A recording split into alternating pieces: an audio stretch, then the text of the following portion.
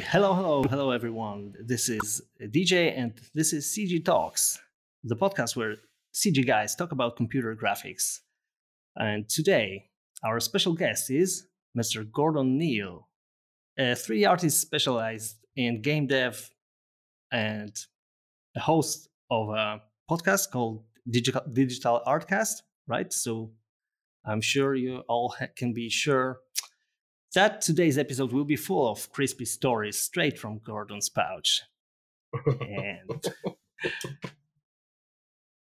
yeah, Crispy stories. That's a new one for me. Yeah, I'm sure they won't be that crispy, but I'll try and make them as sweet as I can. But yeah, thanks for having me on, DJ. It's an honor.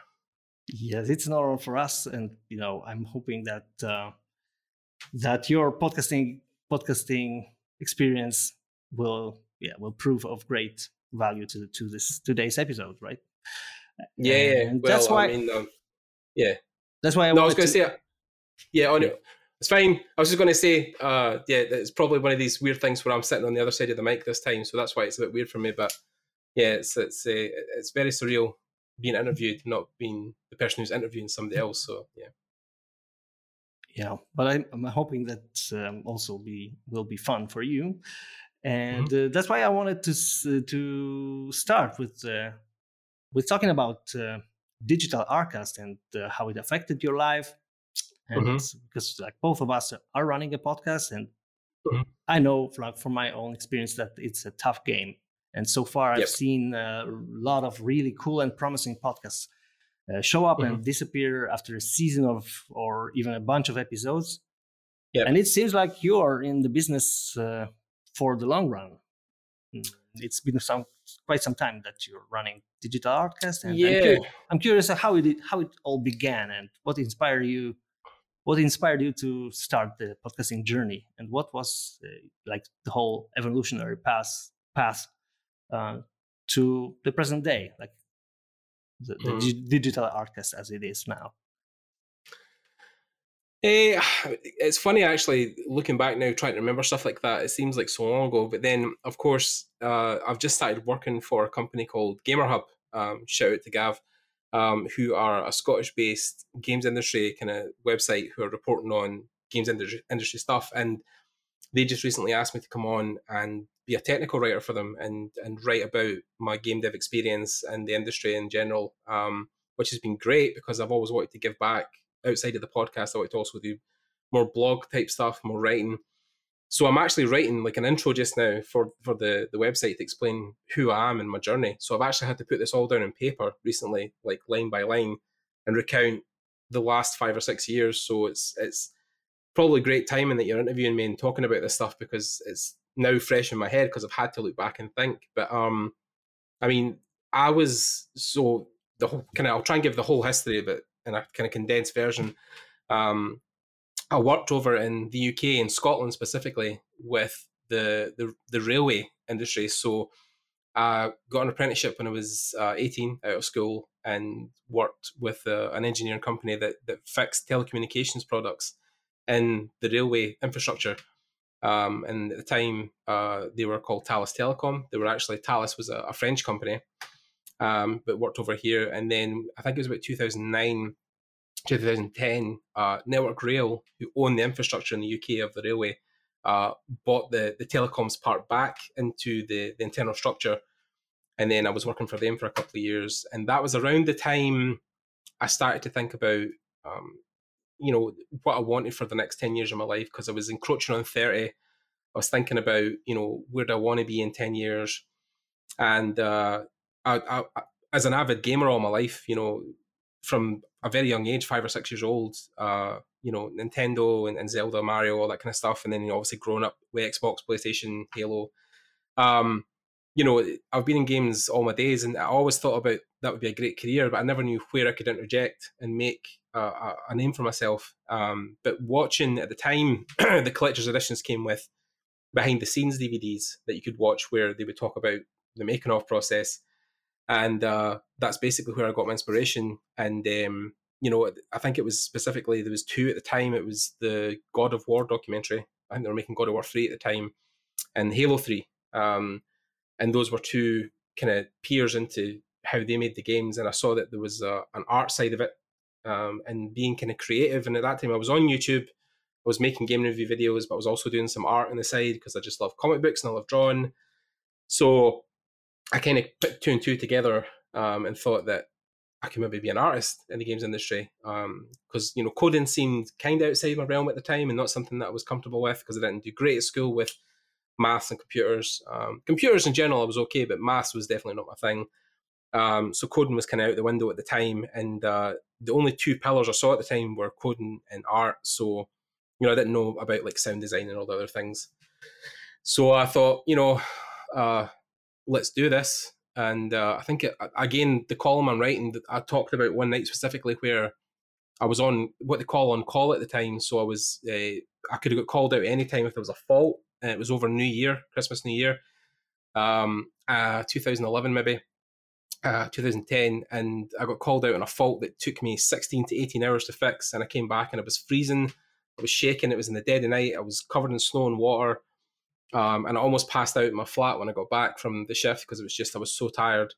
And I thought, yeah, this is the time I need to leave. I can't do this anymore because Scotland, I don't know if you guys know, it's the weather up here ain't great. So it was a good decision, I think, at the time. And, I phoned my parents and said, let's do it. And I applied for college that year, although it was late, and got into some basic courses. And then that just kind of evolved. I'd done, a basic foundation in art. And then I'd done like a kind of diploma, as we call it, 2 years doing graphic design. And it wasn't until 2015 the story gets interesting because I was going to graduate my graphic design diploma. And I thought to myself, is this, why did I leave my job? I'm going to end up doing graphic design for some small corporation making logos. Is that really what I want to do? And I said, well, no, that isn't the reason I left. It's not the reason I want to stop. So the whole time I was obviously watching and trying to, learn more and more about the industry. Watching documentaries again when they came up. One of the big ones then at the time as well was the Double Fine documentary, where they documented the whole process of making Broken Age.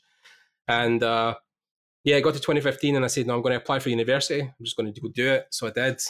And I didn't get into anywhere because apart from not having any great game design stuff or 3D skills at the time, there was also a huge stigma against mature students. And I was about 30 at this time, 31. And I actually went into something called clearing, where the places that are left come up and you can kind of dive onto those. So I did. And it was, luckily I got into a place on a course in Paisley in Scotland. It's called the University of West of Scotland.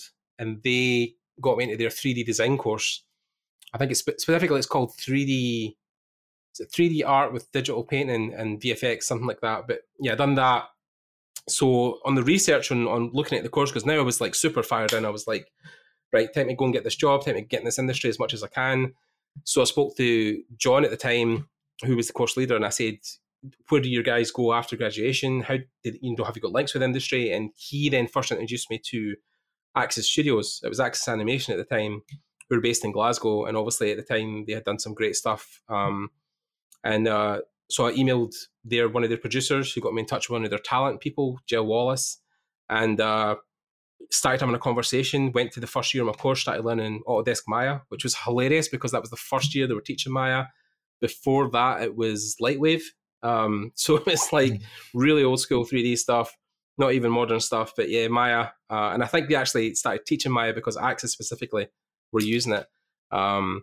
So learned all about that. And then I done my first year in university was a blur. I was just trying to learn as much as I could and meet people and make friends and again dive into the industry. But I used to watch Twitch specifically, and there was a woman on that called Anna Hollenrake.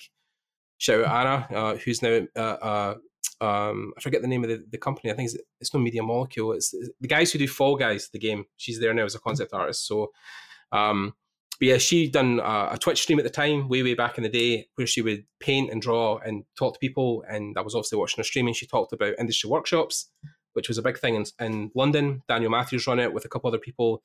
And it was a networking event for artists from around the world. So, of course, I thought, let's get my ass down there and meet people. So I saved that whole year, worked a couple of part-time jobs and saved all my uni money and planned to go down to London. And that was the first time I'd probably left the country in about 10 years or left Scotland. And then yeah, I went down there, met a bunch of people. But then before going, I thought, I'll want to try and maybe reach out to some people and get a few familiar faces. So when I go down there, I've got some friends. And at the time, I also was friends with Suzanne Helmig. And Suzanne was a concept artist out of the Netherlands, but I knew her partner also was, doing some great stuff. At the time, Suzanne just never really wanted to come on the podcast, but she said, Titus might be up for it. So I interviewed Titus Lunter. He was my first ever episode. And the idea was that I would meet Titus, I would talk with him, and just get some general information on being a concept artist, because at that time I still wanted to do concept work. But also ask about the event and just about the scene in Europe in general. And I thought, rather than just interview him and keep it to myself, I'll put it on YouTube, because I've used YouTube before. I've been using it for years.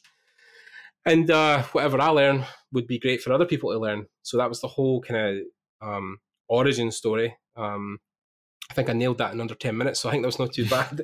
But that was where it started. And when I went down there and met people, it was incredible. I met some legends at the time, like Marek Maciej and Marcin Kliski from CD Projekt Red, and Matt Systemica, loads of people that are probably your side of the world as well. That there's Darek Zabrowski. Like, there was so many people at the time I was meeting, and we always talked about this recently, just how dense Poland is with talent. It's absolutely crazy how many amazing artists have come out of that small country. But that first year was crazy, especially the stuff they were showing off. I think especially CD Projekt guys were all talking about Witcher 3 at the time, because they just finished that. So that was the huge thing they were all talking about. And a couple of really great talks. And that was my first dive into meeting people. And then a lot of the people that I met there, like Marcin Kliski, like Marek Maciej, they were all some of the first episodes that I had. Boku Eriksson, like all these guys. That was the first kind of season of the podcast. So so it seemed like the podcast was kind of like a vehicle for you to really get into the industry, so to speak, right? So I wanted to ask how it impacted your professional work. And it seems like from what you're saying, like from the very origins, it was like entwined with all your other activities on getting a job and getting to know people and collaborate, right? I mean, it's such a huge networking tool. I think it has been the last couple of years, where even when I went down to industry workshops at the time, I'd started a conversation with Jill Wallace from Axis at the time, but hadn't actually met her in person. And lo and behold, I went down to the IW, and her and John Beeston at the time, shout out to John, were sitting at a table, and I was talking away to them, and she just clicked. She was like, "Oh, yeah, you're Gordon." Yeah. So it was funny enough, because the podcast, my keenness for the industry mixed with going to these events was what basically got me that internship at Axis in 2017. And I was the first person in, I think, years from UWS who'd actually went up and had an internship with them. So that was a crazy experience as well, because when I was there, they were working on Destiny 2, League of Legends, some Warhammer stuff. So, I mean, there was a bunch of things going on, TV shows that we're working on, and I got to see all that inner working. So it was just another great vehicle to motivate me to interview more people. And then, of course, the people I met at Axis as well were people I had in the show. So, it was a whole thing of like, the podcast just propelled me into people's, it made me stand in front of people. It made me, right in front of the people who mattered. And when I went to LA in 2019 for Lightbox, I already knew guys from the industry in America for the podcast, one, because they were fans, and two, because I'd probably interviewed them. So I was going to these big events, and people were like, "Oh, it's Gordon," and "Oh, God," like, professionally, my stuff isn't at anybody's caliber that, the work at what it is now, but like at the same time, I'm so well known just because of the podcast. So it propels me into conversations and meetings with people that I just probably wouldn't have access to. And it's been great. I mean, the fondest memory I have in the last couple of years is the fact that when I went to Trojan Horses Unicorn, THU, in 2018 after I graduated, Raphael Grassetti was giving a talk there, and I was a big fan of Raf's work before that, and knew he was working at Sony Santa Monica on God of War. And after his talk, I walked up to him and I said, big fan of your work, Raf. I love what you're doing. And he was like, "Oh, thanks." And and it wasn't until later that night I kind of offered to buy him a beer, and we got chatting more. And then I went to his. He was like, "Oh, I'm giving a demonstration tomorrow. Do you want to pop by?" And I was like, "Yeah." And sat in front, and then we talked some more. And then through that, he was like, hit me up on Instagram, I'll get back to the US, we can chat a bit more. And he realized that I had the podcast, right? Like, he knew I was already interviewing people, I was speaking to big names. Like, I'm one of the few people I think in the world that's interviewed Scott Robertson, right? Which is a huge honor. And because I was kind of clear and concise and could talk and hold a conversation, he was like, yo, I'm doing these talks and doing these demonstrations, these classes. I'm going to need somebody to, mediate and talk with the audience and help me. So Raf basically offered me to work with him on his sculpture classes, which are still up, and I also helped edit the videos and put them up as well. And like, I done all that again before I went to LA. So by the time I got to meet Raf, we were good friends, and Raf still considers me a good friend. I still consider him a good friend. And that relationship was really born out of the podcast. And it's crazy to think because, again, professionally with the work I was doing in 3D, I wasn't, breaking down any barriers or exposing any huge bits of work. But the podcast was what impressed him. And he could see the passion I had for the industry. So, it's definitely been explosive the last couple of years, just the doors that's opened for me. Yeah, so it seems like it really paid off, like to jump into that train, right? Yep. The podcasting train, and get your foot in the door. And yep. And I wanted to ask, like, was there any like hard lessons that you learned, like maybe some failures when doing the podcast, or maybe some funny stories, like something that you can recall? I mean, there's a few, but they're more kind of technical aspects where before I was using Zencastr, as you now know, I was using things the same as you guys. So I was using Skype, I was recording my screen, I was recording conversations that way. And I remember one conversation I had with Justin Fields at the time that I've never been able to recapture, and I recorded the whole thing and realized that I wasn't recording the audio.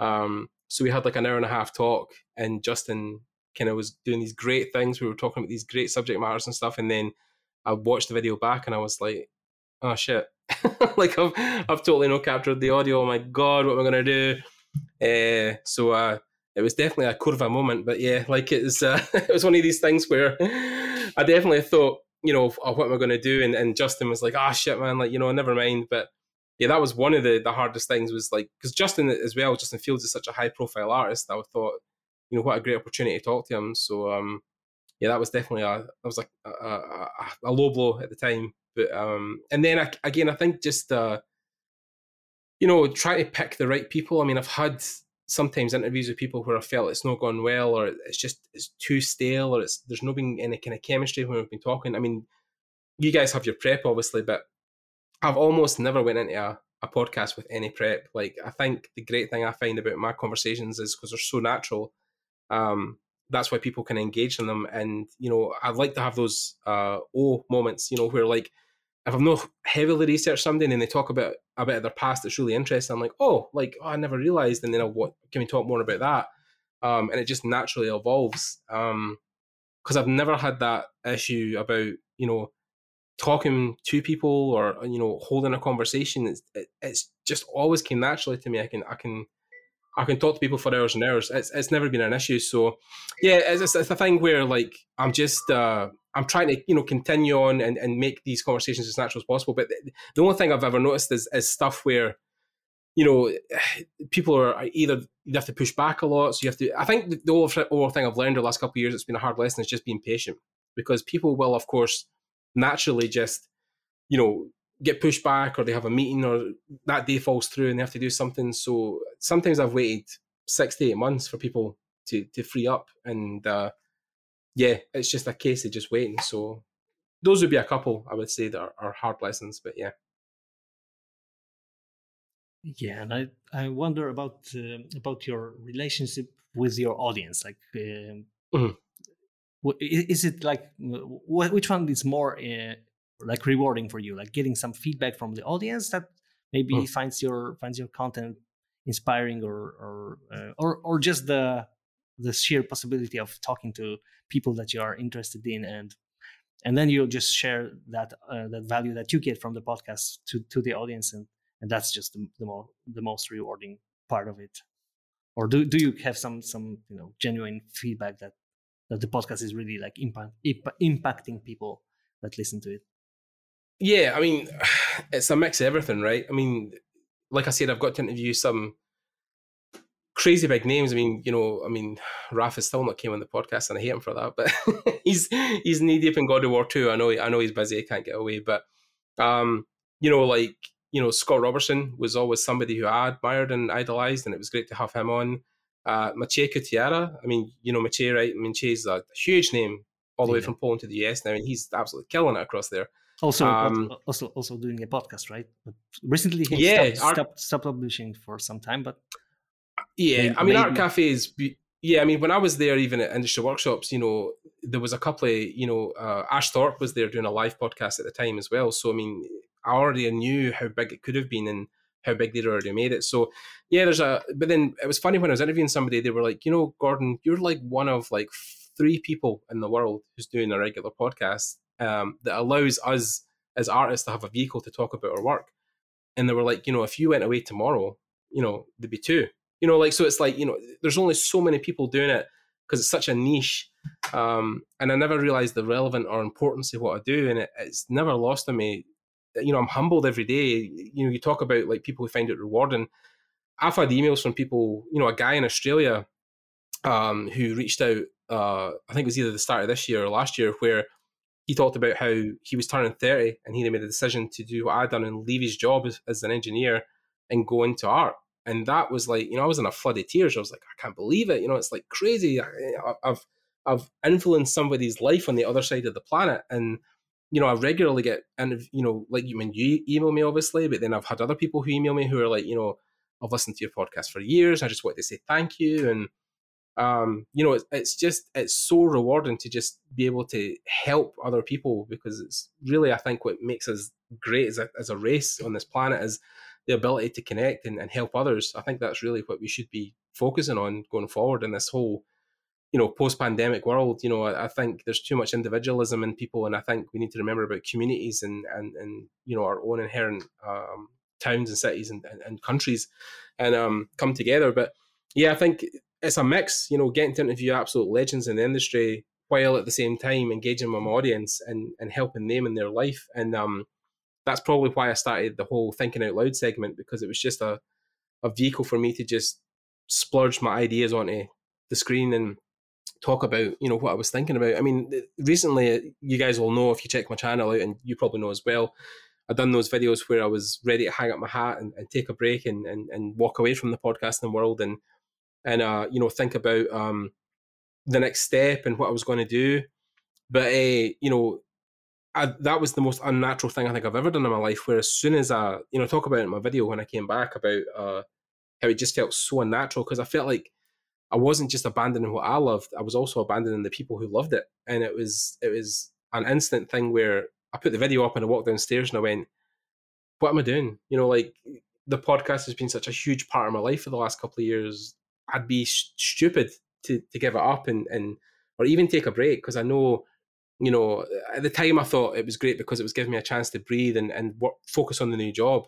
But at the same time, I was like, it's such a huge part of who I am. I just can't abandon it. So almost, I think within a week, I came back and said I wasn't leaving. So yeah, it's been a roller coaster. And I think one of the faults, again, you talk about hard lessons, is that I think in social media, I've always tried to wear my heart on my sleeve and be very open and honest with my audience and people on my social medias about every single thing I'm thinking or feeling. And it's a double-edged sword, right? Because some companies would look at it as you're kind of unstable, or you're having these episodes where you're being depressed, or your mental health's not great, which I think is stupid. If a company really looks at stuff like that and thinks you're not a great artist, it's so ridiculous, because everybody goes through shit in their life. But then at the same time, I know people on my social medias who have praised me for being so open, because it's helped them as well to realize that, even somebody like Gordon can have a bad day or can question what he's doing. It's not just, because there's so, I mean, we talked about this with Maciej, where there's so many people who have this high caliber existence on the industry, and people think that they never get tired, they never get fed up, they never have things where they get up one day and they don't want to do art. Like, everybody goes through that. You're just human. So yeah, I'm just glad that I have a vehicle that helps as well as informs. Yeah, I mean, I guess if even just a break from the podcasting is like a totally different thing than just like hanging it on a shelf and quitting, right? Yep. And Yeah. I guess the reaction from the audience was obvious, right? That everyone just waited for you to get back, and luckily you can just like turn it into a pre-planned action, just to boost the interest. Yeah. A lot of people thought it was clickbait at one point. They were like, he's came back in a week, so he's obviously just been, messing with us. But I genuinely was like, thinking about like, this is probably a good decision. And then as soon as I made that, I was like, no, it's not. So, but then it was fun as well because there was so many people in the comment section of that goodbye video who were like so supportive and like, yeah, dude, like, take your time, come back when you're ready. Like, we'll still be here. And it was just, I think it was just reaffirming. I think those comments also made it hard to walk away because when I saw so many people being supportive, I was kind of like, I don't want to abandon those people. So, yeah. Yeah, so I wanted to ask you if you also like listen to other podcasts, like maybe in the niche, in the art niche, or maybe some other topic podcasts, like, and do you have some favorite ones? Maybe some that disappeared and you miss them, or some that are still going on. I mean, there's been a few. I mean, it depends on because even within the podcast space now, it used to be that there was a lot of art podcasts, but now there's like, even you guys, like there's specifically CG or 3D ones. There's guys who do more concept stuff or painting. A lot of channels have podcasts, but are part of the whole YouTube experience. So there's people who have like a YouTube channel where the podcast is one thing they do, but they also do uploads and they do painting videos. And I mean, Draftsman is a great one with Stan Prokopenko. I mean, I know he has been doing that for a while now, and I really love his talks that he does with those. I mean, Art Cafe, obviously, with Miche, I've listened to him for many, many years. So Miche's been doing that really well for so long. Ash Thorpe's podcasts have always been informative and great. And the last couple of years, I've seen that he's tried to expand beyond just artists and talk to other people in different industries, scientists, world leaders, and well, not only world leaders, but people who in the world who are leading the field and what they do in science or technology. And yeah, there was a really good podcast as well that used to be, it was Art of Podcast or I forget the name, the podcast specifically, but there was one that came and gone that was really great.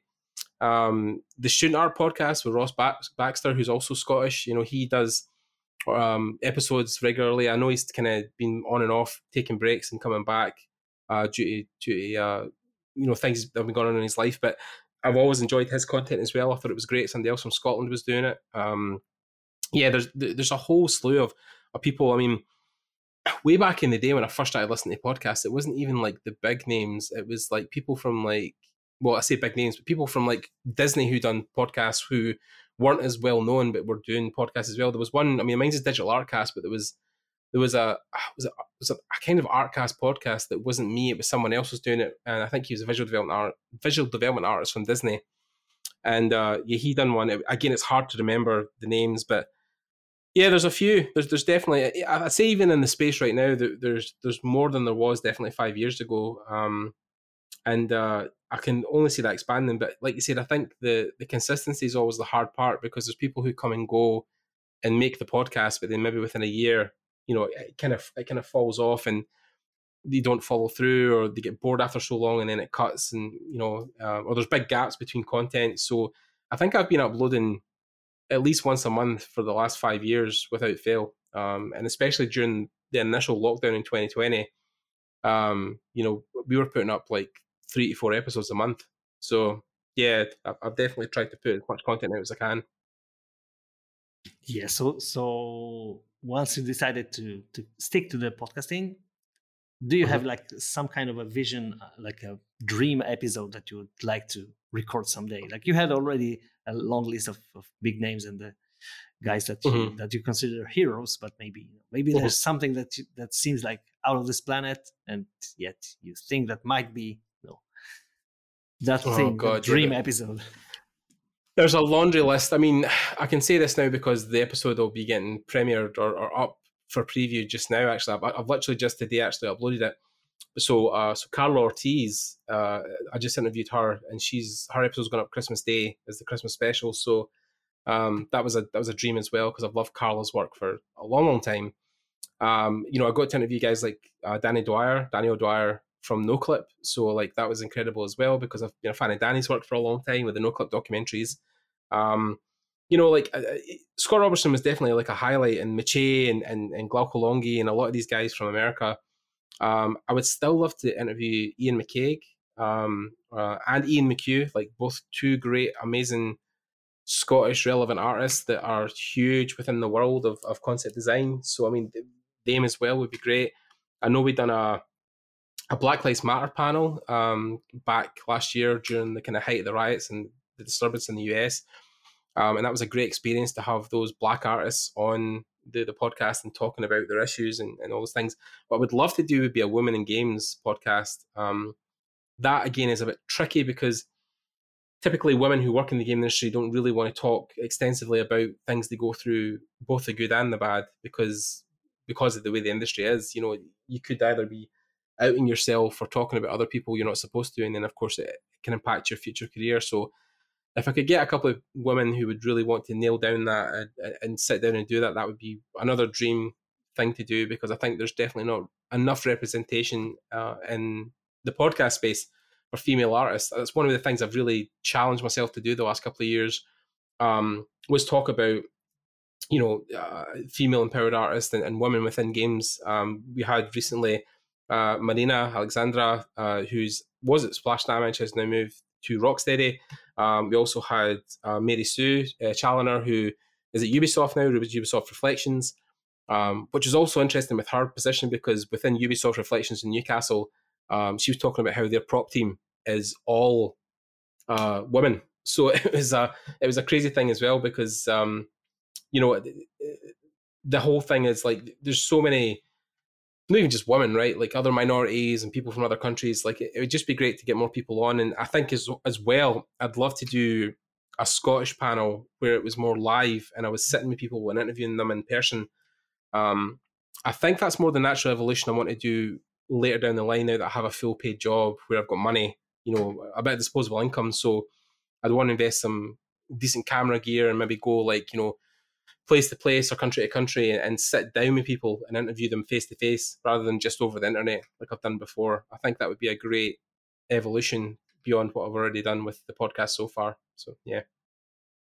So seems like